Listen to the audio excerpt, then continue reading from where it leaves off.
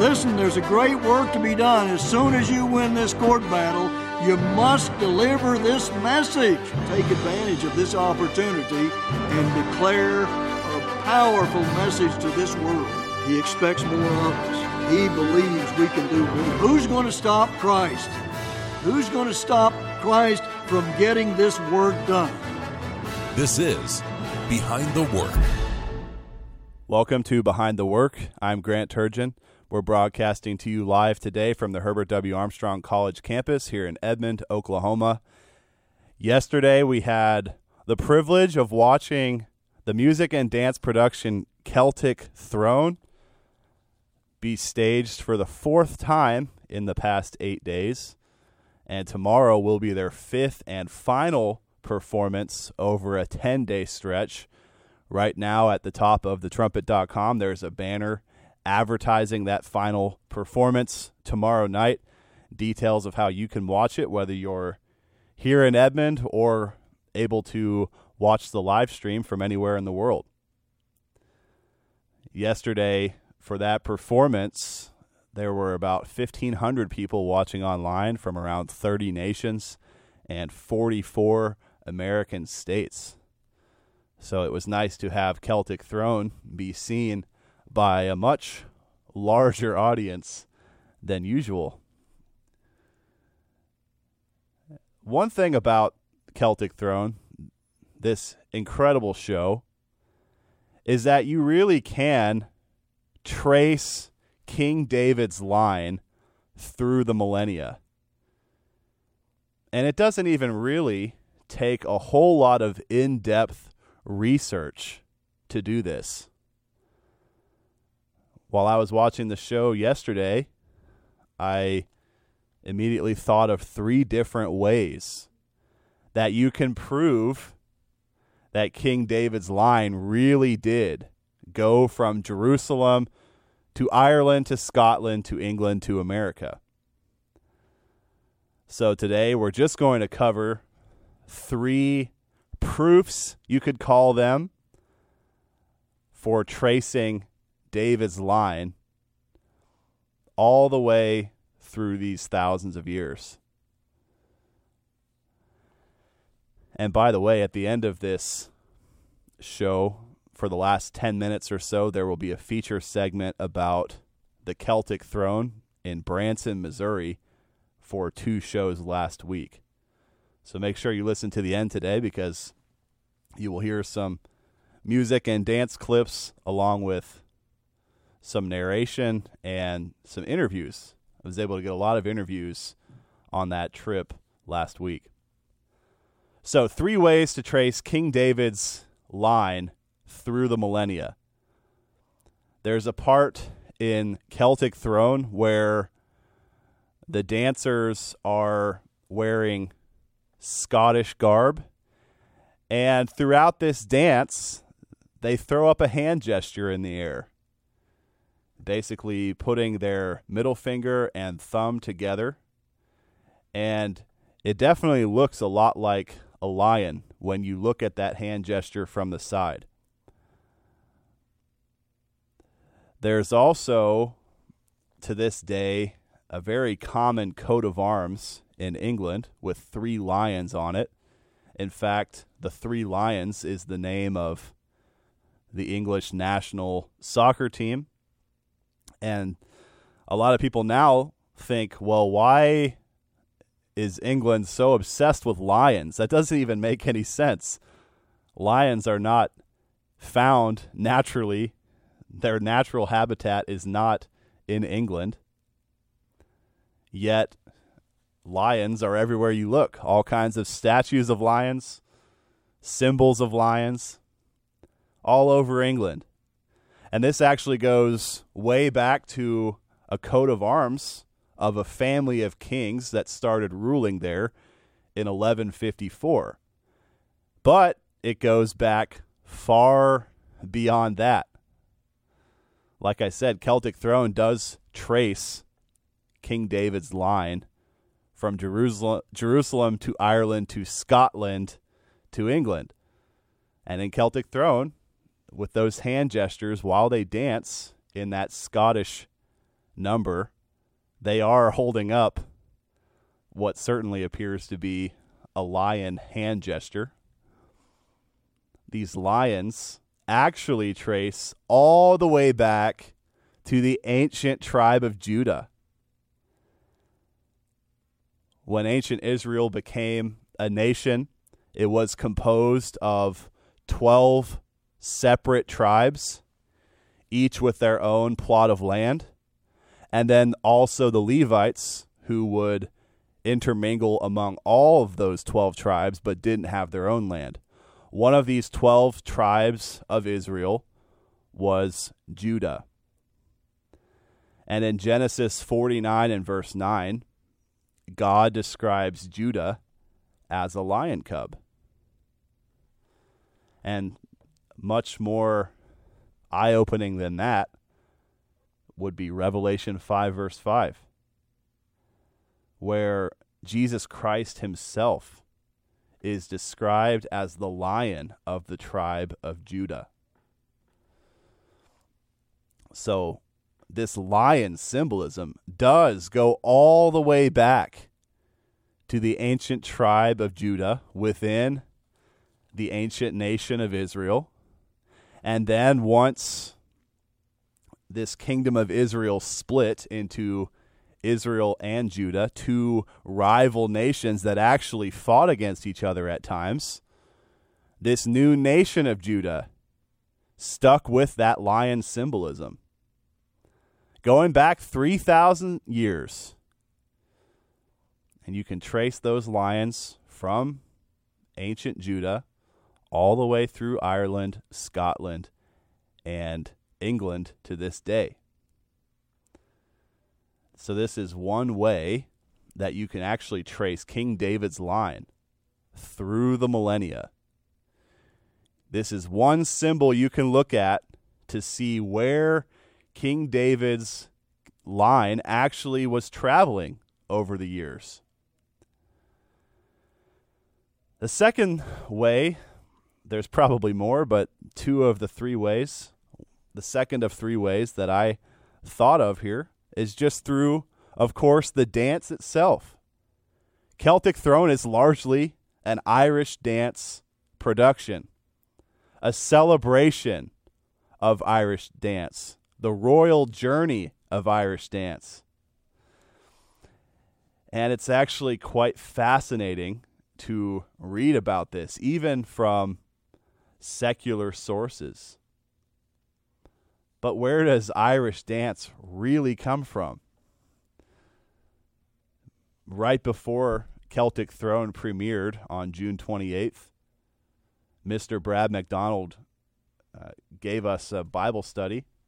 Members of the Philadelphia Church of God heard a Bible study just to prepare us for watching this show, to give us some of the inspiration behind it. And at one point, Mr. McDonald, the director of the show, was telling us about the example of King David and how much he loved to dance. There's an account here in 2 Samuel 6, verse 5, where King David is transporting the Ark of God. Just listen to this and see if anything really sticks out to you. 2 Samuel 6, verse 5. And David and all the house of Israel played before the Lord on all manner of instruments made of fir wood, even on harps and on psalteries and on timbrels and on cornets and on cymbals. So there is quite the spectacle as they transfer the ark. A lot of excitement, a lot of music. Maybe on the surface, to you, it would look like they were doing God a great honor through this display. However, the word played here, when it says that all Israel played before the Lord, it actually has a pretty bad connotation. In this instance, it's talking about laughing in pleasure or distraction or detraction. It's talking about derision, mocking, scorning, making sport. So this was sort of a sarcastic, disrespectful display. And this is all leading up to Uzzah being struck dead when he accidentally touched the ark. The oxen transporting the ark were knocked off balance. Uzzah touched the ark and was struck dead because that was not allowed. People usually think that, well, God did this just because of one hand touching the ark. But if you look at the context here, it's also pretty obvious that God wasn't pleased by this mocking spectacle as the ark was being transported. As Mr. McDonald talked about in that study before Celtic Throne premiered, David had to take correction. He took responsibility for what happened. And this did change the way that he treated the ark from that point on. It says here, 2 Samuel 6 and verse 12, that the ark was brought from the house of Obed-Edom into the city of David with gladness. And that verse 13, that there were frequent sacrifices made to God on this trip back to the city of David with the ark. And then look at this, verse 14. And David danced before the Lord with all his might. Verse 15. So David and all the house of Israel brought up the ark of the Lord with shouting and with the sound of the trumpet. And as the ark of the Lord came into the city of David, Michal, Saul's daughter, looked through a window and saw King David leaping and dancing before the Lord. As Mr. McDonald pointed out, this wasn't just a spontaneous response to having the ark again. David was jumping for joy. And this was most likely a choreographed dance. Dancing and music still accompanied the ark, but this time it was a lot more respectful and well organized. Basically, it was done God's way this time. David did change the way the ark was transported after that correction. This was powerful, strong leaping with full exertion, high jumping kicks. Lots of pizzazz, as Mr. McDonald described it. Sounds an awful lot like Irish dance. But then, like I said, even if you look at the secular history of this dance form, it certainly does seem to describe what King David was doing there anciently. This is from Ireland's eye.com. It says here, the early history of Irish dance reveals a constant shifting of population through migration and invasions. Each of these peoples brought their preferred types of dance and music. That sounds really familiar to any of us who have been able to watch Celtic Throne. Shifting of population through migration and invasions. Celtic Throne talks about this dance form traveling from Jerusalem to Ireland to Scotland to England to America. That's a lot of migration. And it also talks about the trials and tribulations that went along with transferring this throne, this kingly line of David. And even secular sources will corroborate this. One of the first references to Irish dance is actually in a letter by Sir Henry Sidney to Queen Elizabeth I in 1569. And he wrote, "They are very beautiful, magnificently dressed, and first-class dancers." Going back to the 1500s, dance is evident in England. Irish dance is evident in England. There's also another interesting part here I'll get to in a moment. that I just found more humorous. But first, here's another quote from Ireland'sEye.com. It says, during the mid-16th century, dances were performed in the great halls of the newly built castles. Some of the dances were adapted by the 16th century English invaders and brought to the court of Queen Elizabeth. One of these dances was the Trenchmore, which was an adaptation of an old Irish peasant dance. Okay, I just wanted to talk a little bit here about the Irish dance master. This part is pretty funny. This says, during the 18th century, the dancing master appeared in Ireland. He was a wandering dance teacher who traveled from village to village in a district, teaching dance to peasants. Dancing masters were flamboyant characters who wore bright clothes and carried staffs. Their young pupils did not know the difference between their left and right feet. To overcome this problem, the dancing master would tie straw or hay to his pupils' left or right feet and instruct them to lift hay foot or lift straw foot. Just picture my sisters Paris and Alexa, or Jude Fleury, or Zoe Hilliker, and if any of these others who are involved with choreography, Vienna Fleury. They often have to teach those who might not know their left and right feet apart at first as well. It continues here. Group dances were developed by the masters to hold the interest of their less gifted pupils and to give them the chance to enjoy dancing. The standard of these dances was very high. Solo dancers were held in high esteem, and often doors were taken off hinges and placed on the ground for the soloists to dance on. Magnifying the sound there.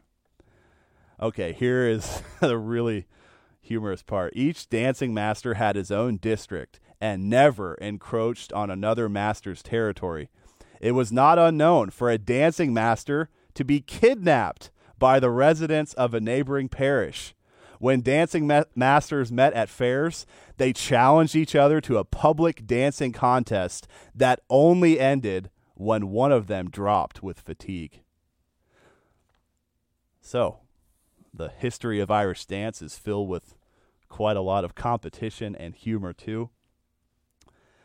And I do still have one more point here, but I think I'll just save this for the episode next week.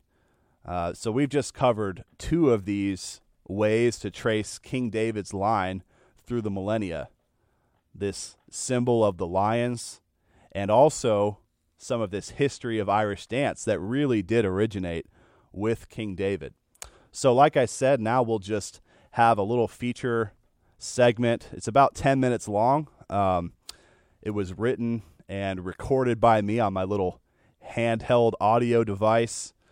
And Parker Campbell, a senior here at Armstrong College, put the segment together. So we'll just play this now, and this will conclude the show. Thanks so much for listening today. I'm Grant Turgeon. You're listening to Behind the Work.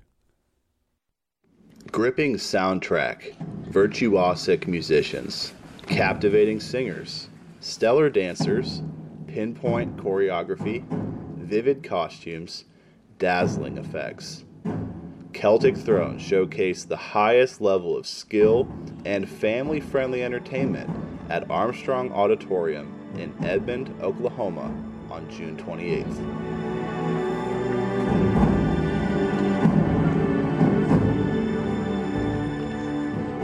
Armstrong's latest theater production tells the story of King David's royal descendants as they dance their way across continents and oceans, from Jerusalem to Ireland to Scotland to England to the United States. Celtic Throne is the royal journey of Irish dance.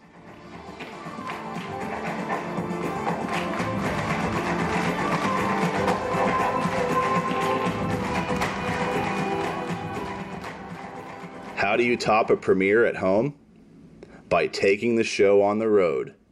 And that's exactly what the 72 cast and crew members of Celtic Throne did, with performances in the tourist hotspot of Branson, Missouri on June 30th and July 1st for audiences of 94 and 57, respectively. The Tuesday night and Wednesday morning shows in Branson were distinct from the premiere in numerous ways. Instead of playing on a massive screen behind the dancers, images and videos depicting the night sky, scenic landscapes, the American flag, and the universe appeared on a projector screen on either side of the small stage. During rehearsals, dancers and teachers searched for the balance between dancing too close together and getting too close to the precarious sides of the stage, which gave way to stairwells. The live band performed not at stage left, but on the theater floor beside stage right, opposite a stand full of black, gray, and green Celtic Throne merchandise. A piano duo in the second half American medley transformed into a keyboard duo. 2 large terraced platforms on stage in Edmond were replaced by 1 tiny single-step surface.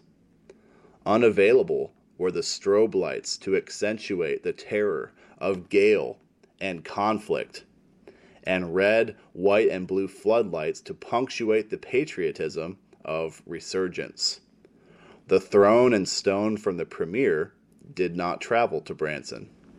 Celtic Throne director Brad McDonald commented on the challenges of adapting the show to a very different venue.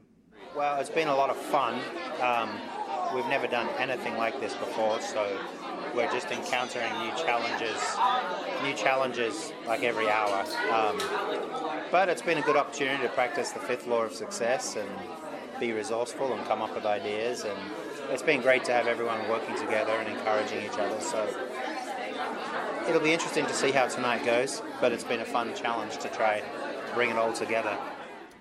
Performers were reminded to keep the standard just as high in Branson as they had during the premiere in Edmond.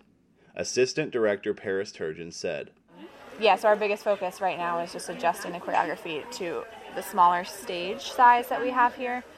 We're really emphasizing with the kids to, even though the stage is smaller and you might not be able to move as much in terms of like extension, but just to keep the movements pulled up and to kind of channel your energy upward instead of out. So that's the biggest thing that we're working on. We are trying to keep improving this week, even though we're in a different environment and under different circumstances. That was one of the things that Mr. Stephen Fleury talked about with the kids this morning, was just making sure that we don't drop the standard because we're in a smaller venue, and just kind of keeping that quality high so that we're still improving. And then that way, by our next performance on Armstrong Auditorium stage, we're going to be in a good position for that in terms of making progress from last performance there. Despite the minor changes for the Branson doubleheader, the overall impact of Celtic Throne remained the same. Patrons raved about the show. What'd you think? I absolutely loved it. Yeah? It was amazing. There was so much talent with the musical instruments and with the dancers. It was just fantastic. I would love to see it again. What was your favorite part? The thunderstorm song, where Yeah. you could actually see the storm build throughout the whole dancers, and the intensity and the strength and just everything of that whole song was my favorite. It was unbelievable. Yeah. My 2 favorite parts were the opening of the second act and the British one, where they did God Save the King. Yeah. That was fun. The costumes were unbelievable. I'm having lots of trouble believing there's kids this good. They were unbelievable. We weren't expecting young kids, but they're awesome. You know it's going to sound strange. It was all good, but one thing that really impressed me was the smiles on their faces. They actually love what they're doing. Exactly. They actually are having a good time doing it, and it makes you think of King David when he was running and leaping and dancing. I mean, he just full of joy. In his June 26th Bible study for Philadelphia Church of God members, Mr. McDonald, referring to all mankind, described Celtic Throne as your story, your history, your future, your throne, and gave examples of how each individual audience member could see differing symbolism throughout the show. Celtic Throne is powerfully patriotic.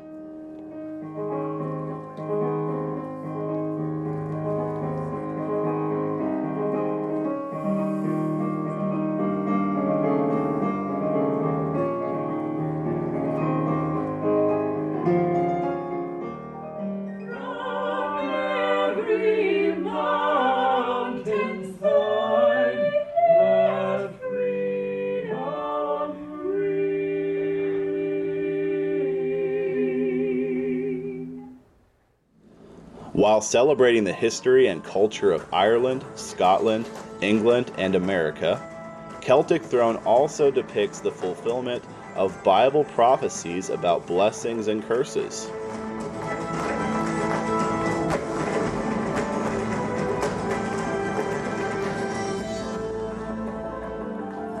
Celtic Throne reenacts the rise and fall of nations.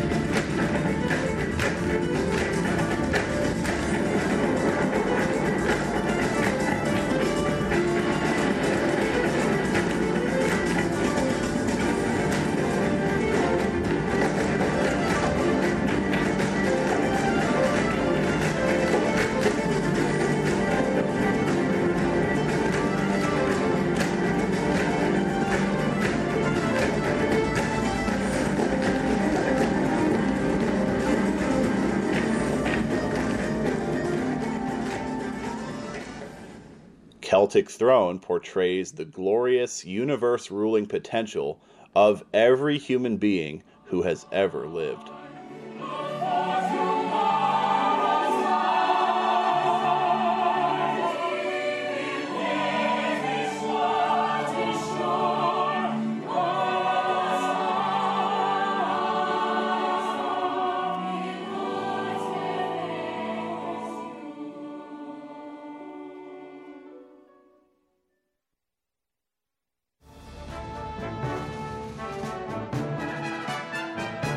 You've been listening to Behind the Work.